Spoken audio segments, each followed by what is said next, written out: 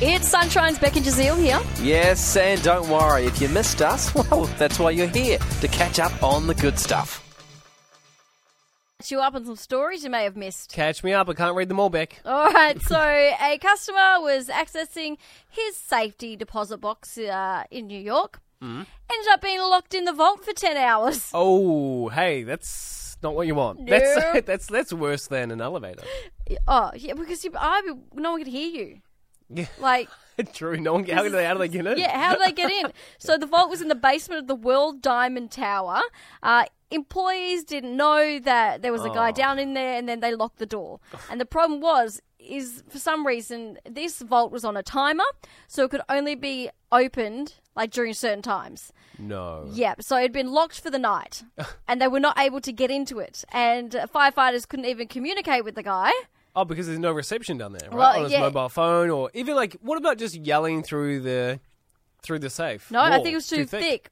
They said, the firefighters were called. They were unable. Oh no, sorry. They were able to communicate with the man via security cameras and a phone system. Really? So he didn't have his mobile, didn't work down there, but. Yeah. Security cameras, they were able to. They determined the vault was on a timer lock, so the employees couldn't get in there. They did try to cut through the concrete wall, but then they hit a metal plate because, of course, it's not supposed to be easy to get into vaults. So they tried to cut through. They did, but they're like, oh, we don't want to cause any further damage to. Yeah. Wouldn't you just be like, oh, hey, it's on a timer. Like if you've got 8 hours, just. Well, that's what they ended up doing. Yeah, they were like, we'll just have to wait it out. Yeah, of course. Had plenty of air. They said he wasn't going to run out of oxygen, so he was just freed the next morning at 6:15 a.m., examined by, ambulance, and then sent on his way home. Of course, if I was him, I would forever talk about how I did time. Yeah. I'm like, got out 4 years ago. Yeah, locked did my in a time. safe. Yeah, did a solid 10 hours.